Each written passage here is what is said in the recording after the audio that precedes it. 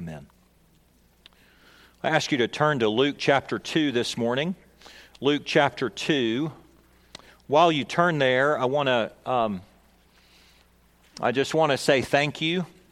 And I'm certain that I speak also for Josh in this. The congregation gathered a Christmas gift for us, and we received it last night. And it's always overwhelming to me. It really is overwhelming. In my old Baptist days growing up, I think they would have called that a love offering. I feel such love for this congregation. I know that Josh does as well. Just want to thank you for your generosity to us. It really does blow us away. So thank you. Thank you from the depths of our hearts. We were really grateful for that. Second thing before the text, Josh's birthday is today. Happy birthday, Josh, on Christmas Day. Nice of you to share that with Jesus. I'm guessing as a child it was probably difficult to separate the two, and so it's probably been a little challenging. So happy birthday to you. We're grateful for you. Our text is Luke chapter 2 this morning. It's a text which speaks of the birth of Jesus. Last week we studied a text in Matthew's Gospel, Matthew chapter 1, which talked about the conception of Jesus. And I told you last week that Matthew's Gospel is told from the perspective of Joseph. Luke's here is told from the perspective of Mary.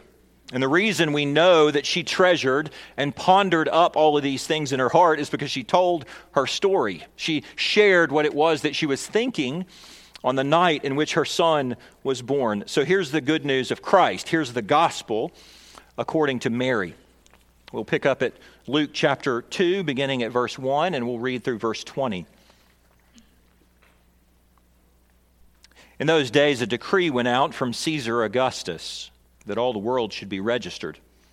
This was the first registration when Quirinius was governor of Syria, and all went to be registered, each to his own town. And Joseph also went up from Galilee, from the town of Nazareth to Judea, to the city of David, which is called Bethlehem, because he was of the house and lineage of David, to be registered with Mary his betrothed, who was with child. And while they were there, the time came for her to give birth. And she gave birth to her firstborn son, and wrapped him in swaddling cloths, and laid him in a manger, because there was no place for them in the inn. And in the same region there were shepherds out in the field, keeping watch over their flock by night. And an angel of the Lord appeared to them, and the glory of the Lord shone around them, and they were filled with great fear. And the angel said to them, "Fear not, for behold, I bring you good news of great joy that will be for all the people. For unto you is born this day in the city of David a Savior, who is Christ the Lord. And this will be a sign for you. You'll find a baby wrapped in swaddling cloths and lying in a manger." And suddenly there was with the angel a multitude of the heavenly hosts, praising God and saying, "Glory to God in the highest, and on earth peace among those with whom he is pleased." When the angel went away from them into heaven, the shepherds said to one another, "Let us go over to Bethlehem and see this thing that has happened, which the Lord has made known to us." And they went with haste and found Mary and Joseph and the baby lying in a manger. And when they saw it, they made known the saying that had been told them concerning the child. And all who heard it wondered at what the shepherds told them. But Mary treasured up all these things, pondering them in her heart. And the shepherds returned, glorifying and praising God for all they had heard and seen as it had been told to them. This is God's word. Let's pray for the help of his Holy Spirit. Father in heaven, we begin by simply giving you thanks that you have sent forth your Son into the world, and that through this Son you have saved sinners like us. So now as we come to this text of Scripture, it's a text which has been read so many times. We pray that you would allow our minds and our hearts to slow down and not to slide too quickly over it, but to see and hear the rich beauty which you have given. Grant us those ears to hear, hearts of faith And would you again use a sinner to point to Christ? In whose name we pray. Amen.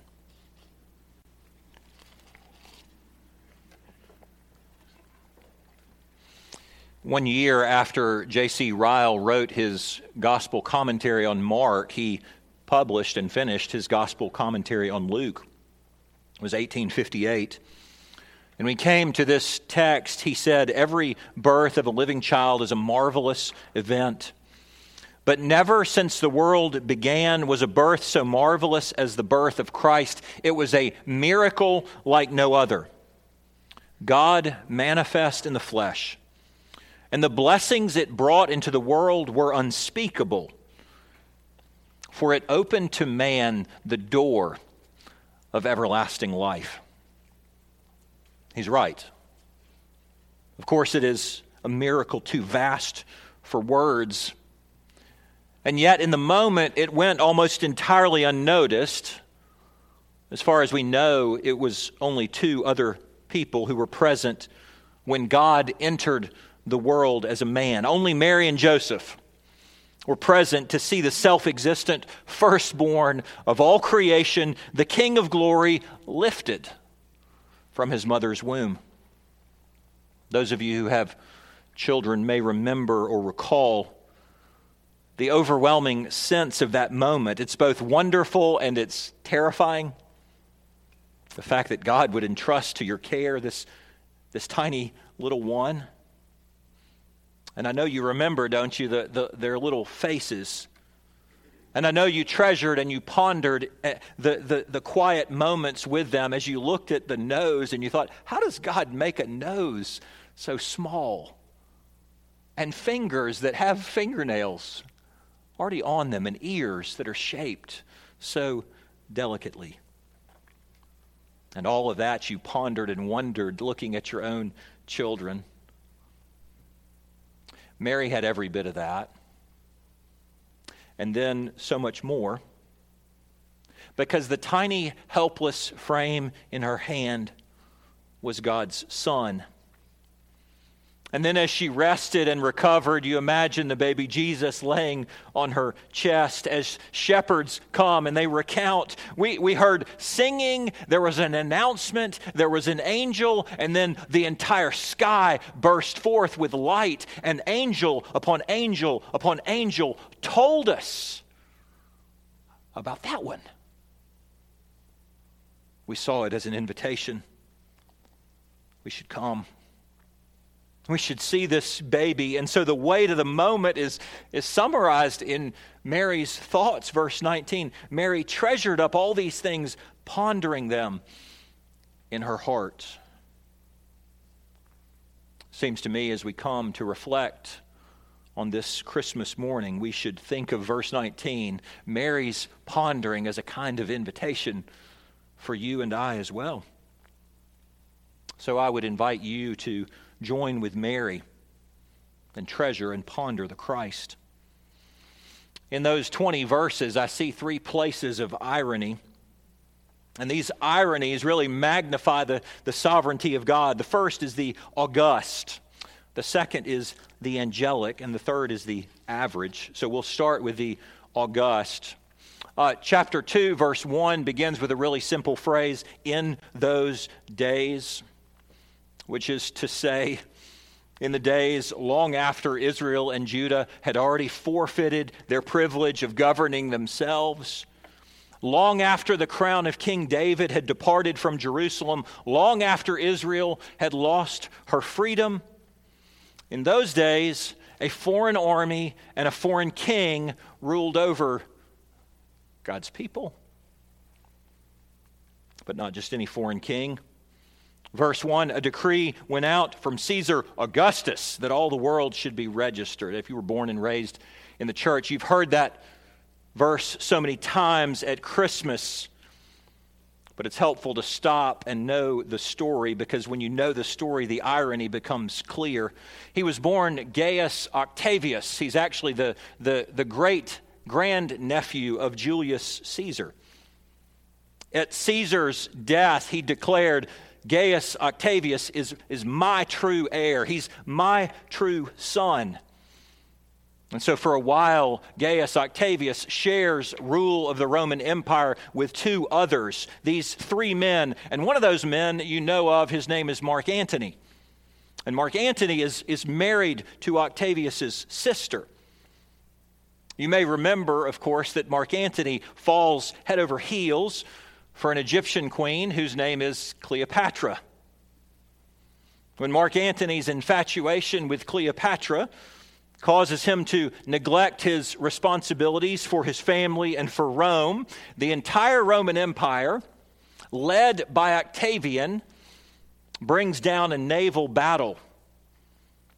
And in that naval battle, Octavian crushes Mark Antony. It's BC 31. Following this victory, for the first time in many centuries, the Roman Empire comes together. It's actually consolidated under the authority of one man whose name is Octavian. And after much success in 27 BC, the Roman Senate conferred on Octavian the title Augustus, meaning majestic, sublime, highly revered. And from then on, he simply is known as Caesar Augustus, Caesar the August. You and I think of George Washington as the father of our country.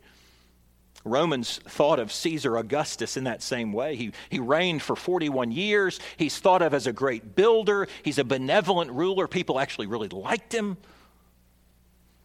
He reigned for a period of peace which had heretofore been unknown in the ancient world, which is why one ancient inscription which has been found says, Caesar Augustus, the Savior of the world.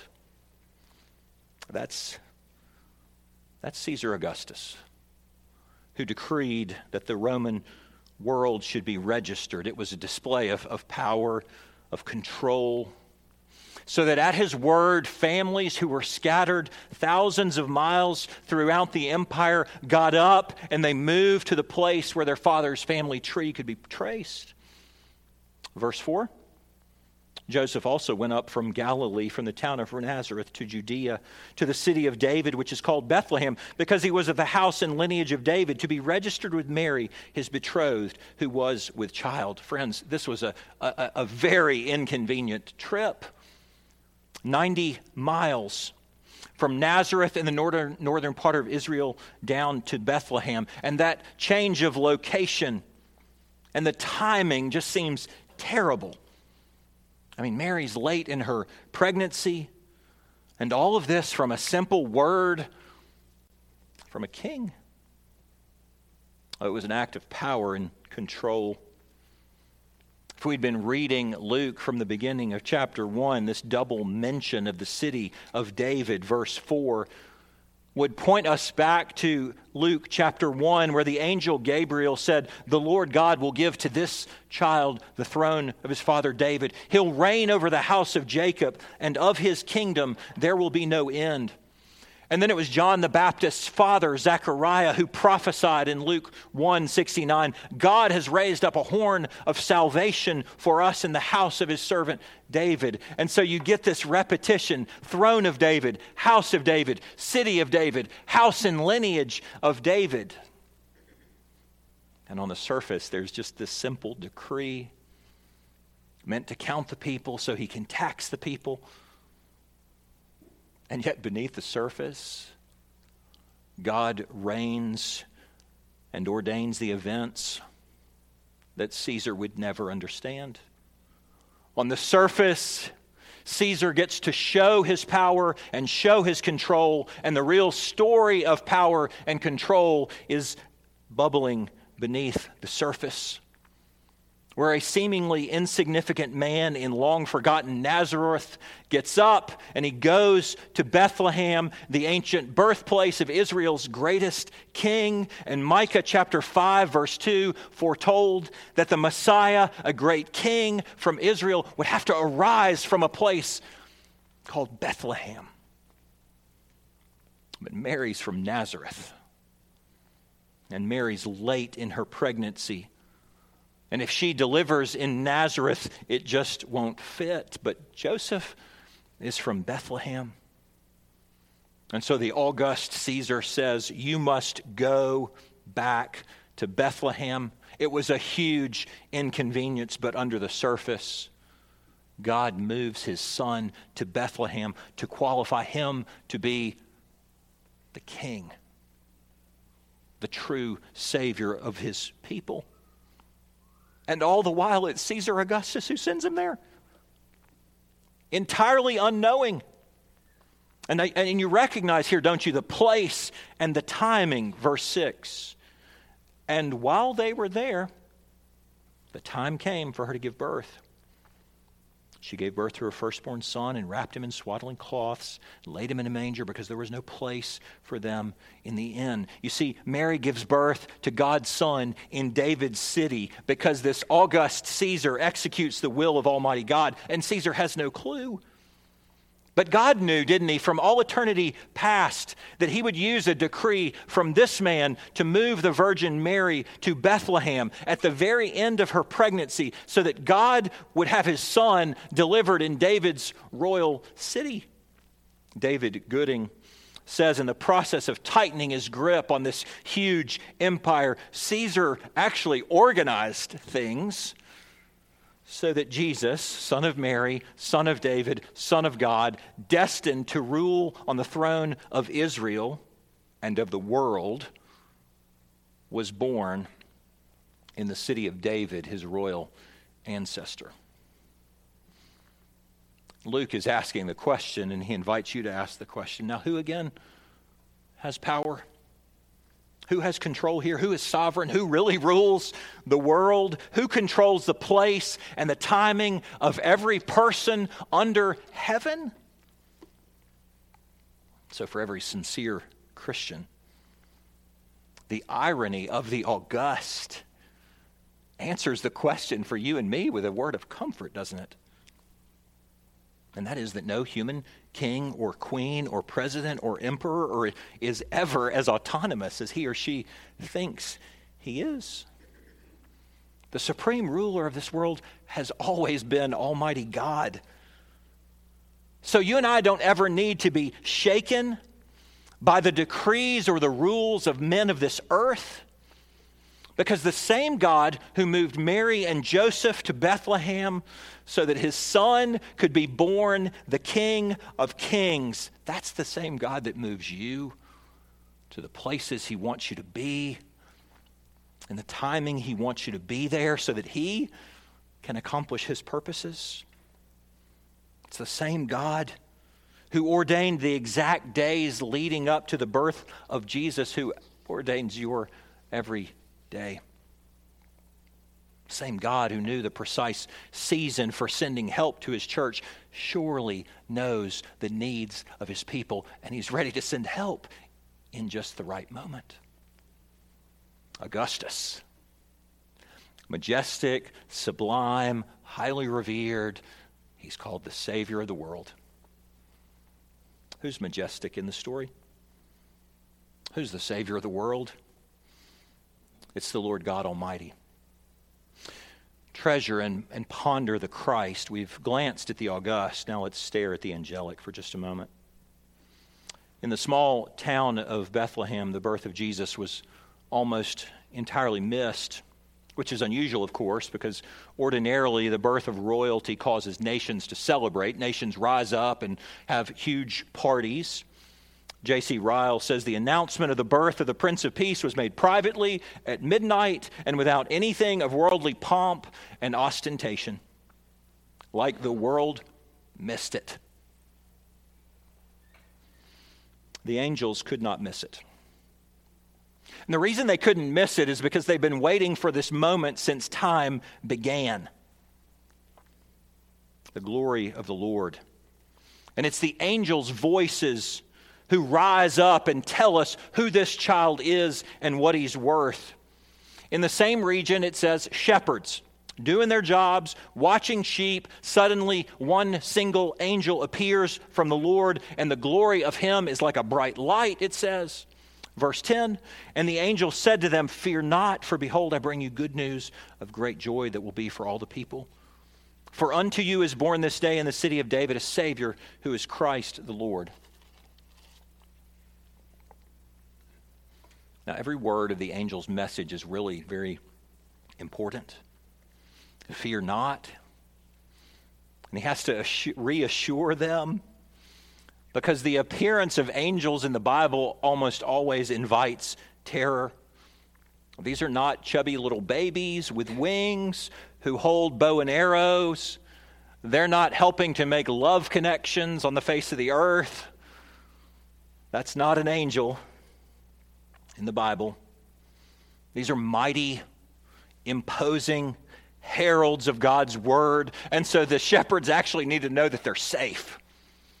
We're not going to die here in this moment. And the angel pronounces good news, which is the Greek word which comes to be used for proclaiming the gospel. What is this good news? The good news is that God has become a man. And that good news brings joy because God is doing something spiritually, fully, and finally to free his people. And a baby has been born in the hometown of King David.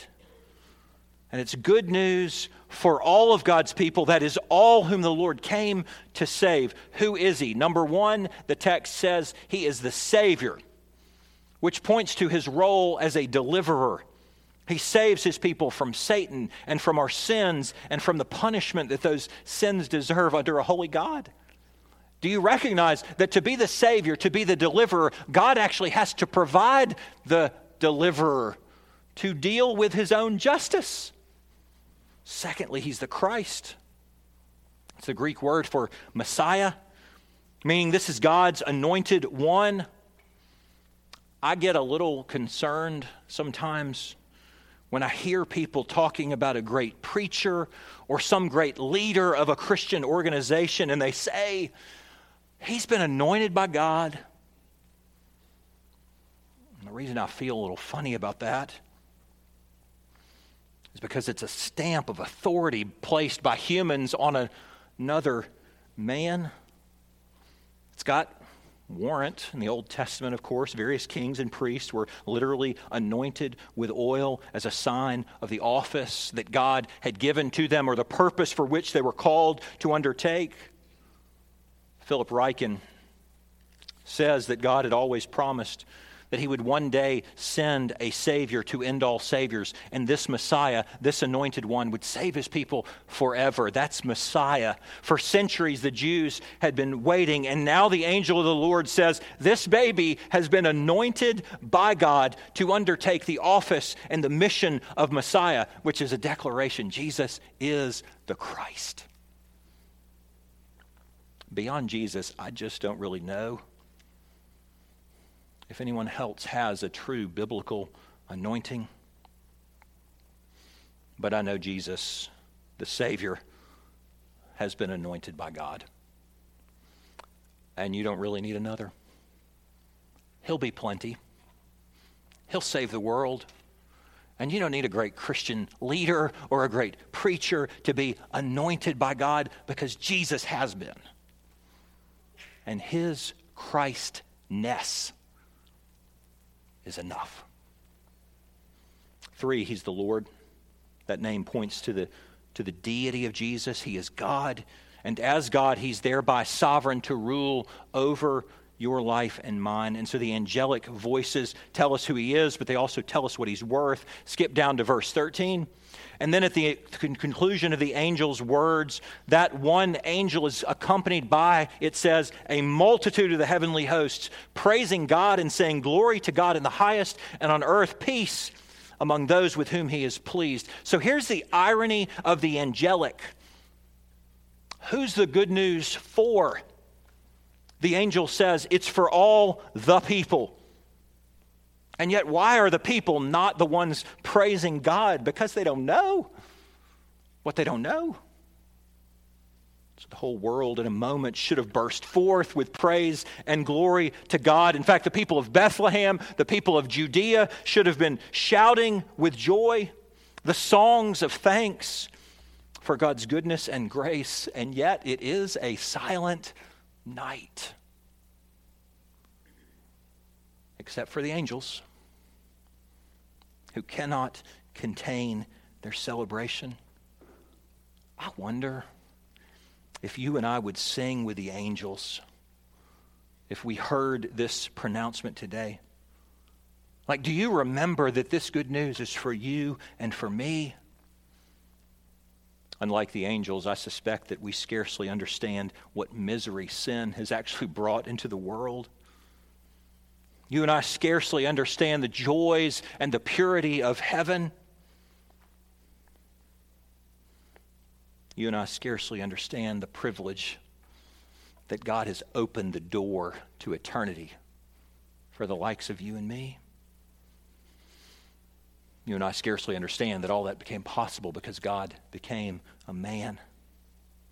And so the irony is, of course, that you and I who receive all the benefits and all the blessings of this Christ, it's the angels who, as one pastor said, had never sinned and needed no Savior, angels who had never fallen and needed no Redeemer and no atoning blood. It's the angels who are interested. It's the angels who are exuberant over what they understand. And the Bible says that when the Christ comes, when the Christ does his work, 1 Peter 1, it's the angels who long to peer into and look at the substance of this glorious good news. And we scarcely consider, treasure, and ponder the Christ. So we've glanced at the august, we stare at the angelic, and now we rejoice with the average. We have this part of the story, as I said, because Mary shared it in her later years. In fact, Luke's the only one that tells us about the shepherds. But you really need the shepherds, and so do I. For one thing, there is a prophecy in the Old Testament. It's almost never mentioned at Christmas time, Jeremiah 33.